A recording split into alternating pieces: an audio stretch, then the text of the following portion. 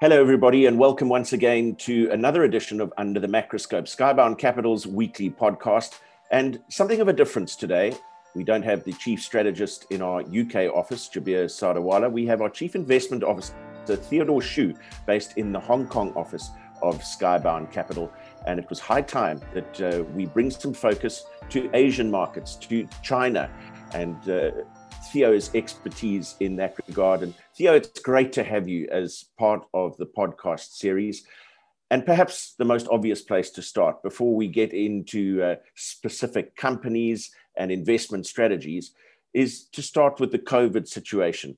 We saw the pandemic during the course of 2020 and a lot of focus on China in the early days. And perhaps you can update us with the COVID situation in China and across Asia today, and just finally, how it might impact the staging of the Olympic Games in Japan.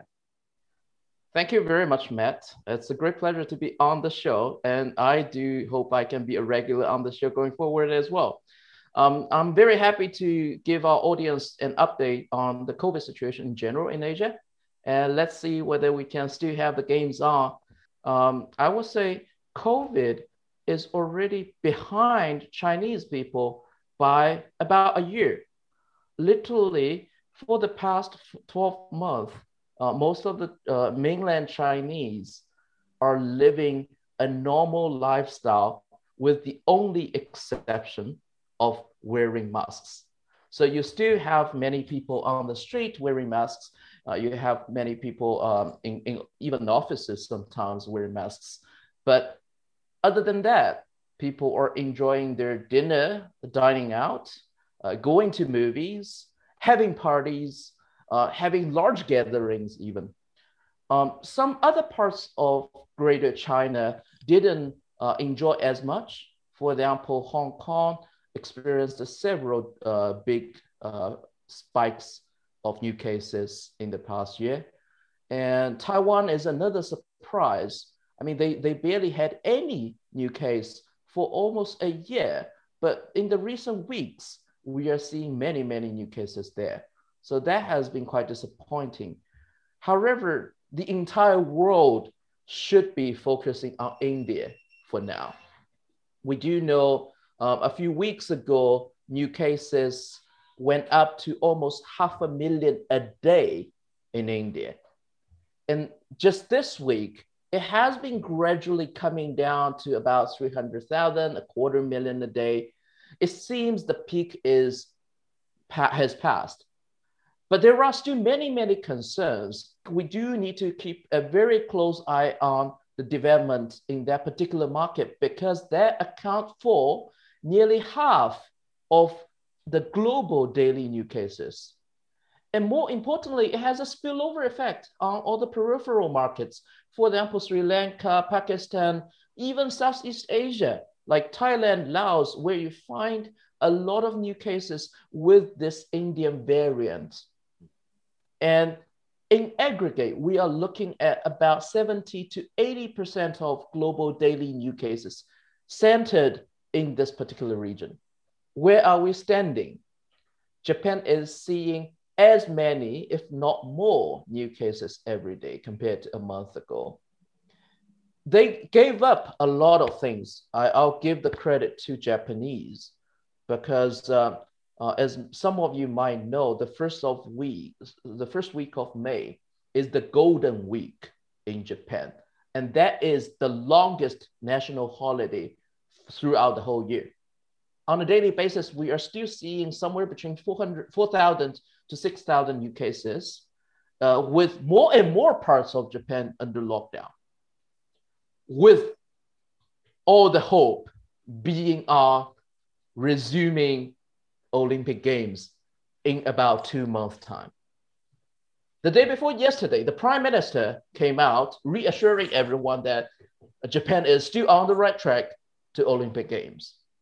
And then on the side, the International Olympic Committee also give the confidence vote saying we are certain that the games will take place in Tokyo this year.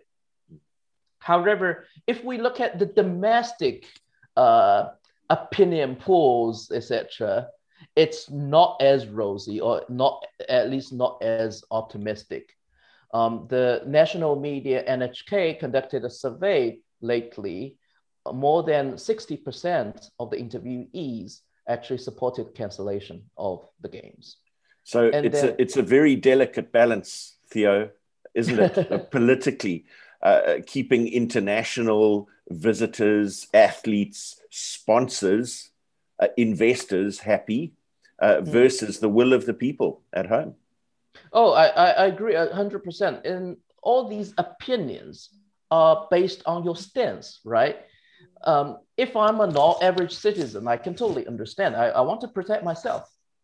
My healthcare, my security is above everything else.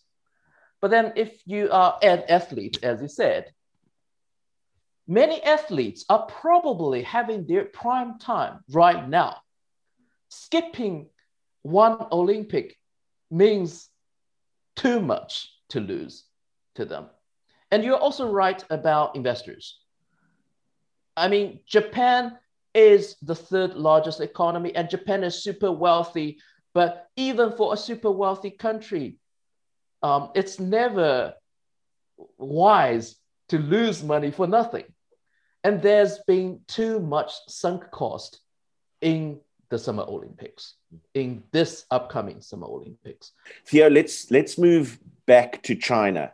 A lot of noise around China in the early days and months of COVID.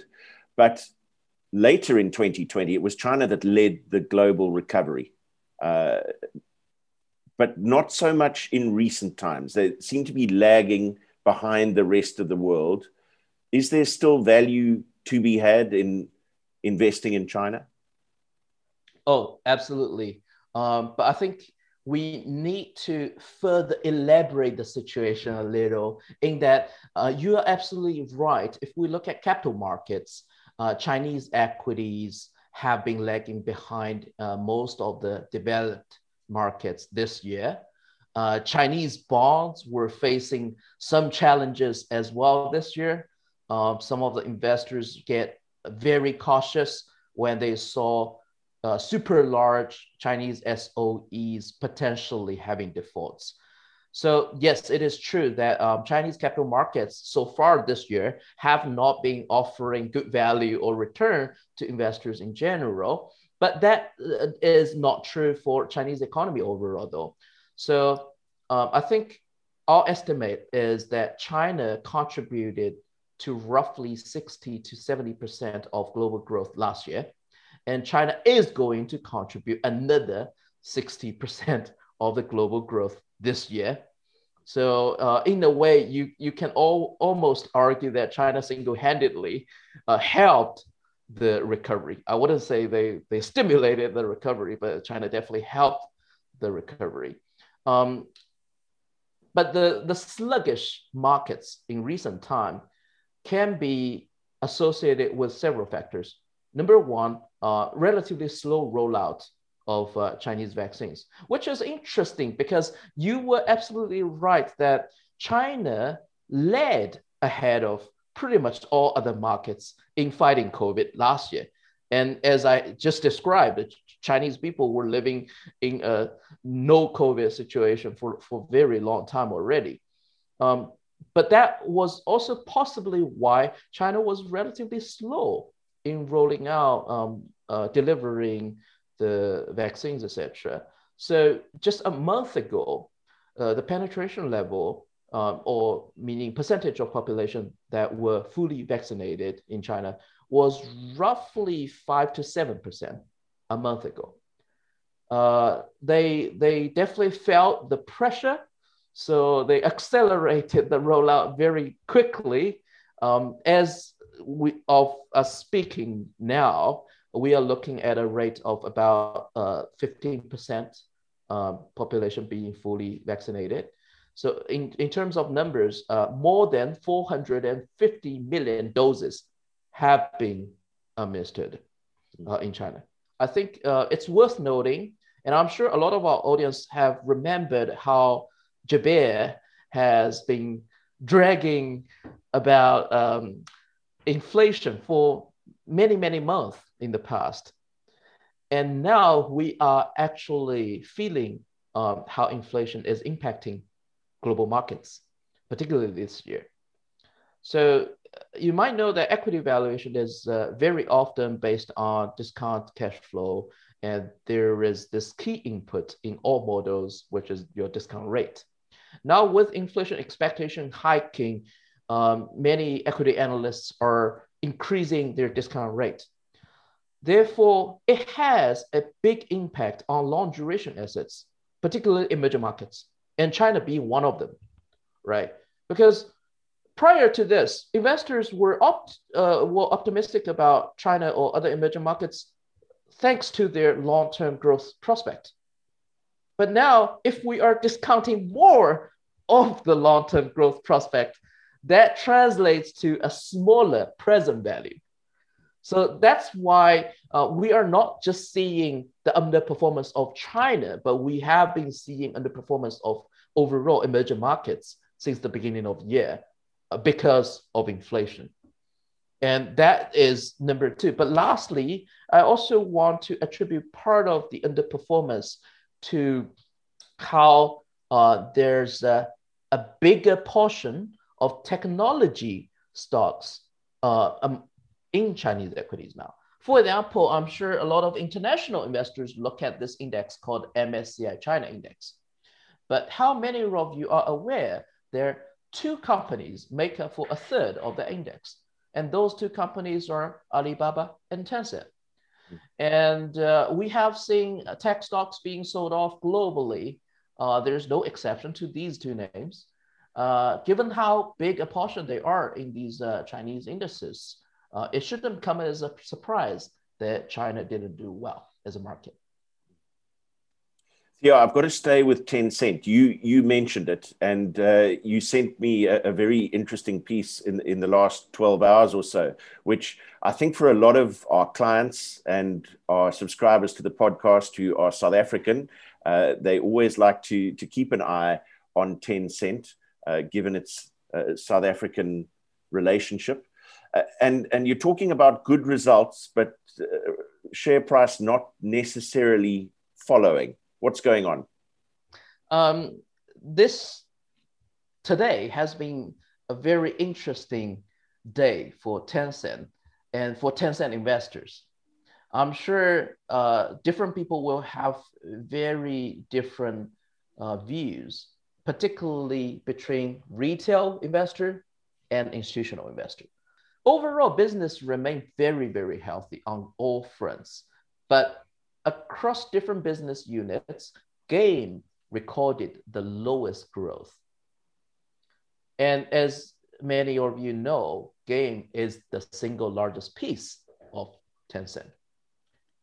But game is also always the most volatile piece because you probably have seen many great gaming companies globally.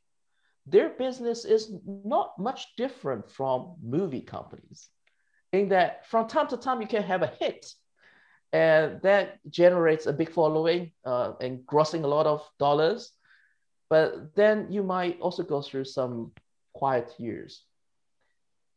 Tencent has defied that trend since its inception, meaning Tencent has always managed to sustain very strong growth, even in games, even in this volatile segment.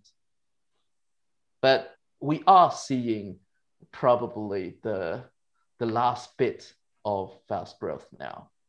And it is very, very difficult to sustain super high growth considering how big a base now it has. It literally is among the world's largest companies. So that's what the retail investors are seeing. Now let's move on to the institutional side. What will the institutional investor be more concerned about? That is a section in this latest earnings results.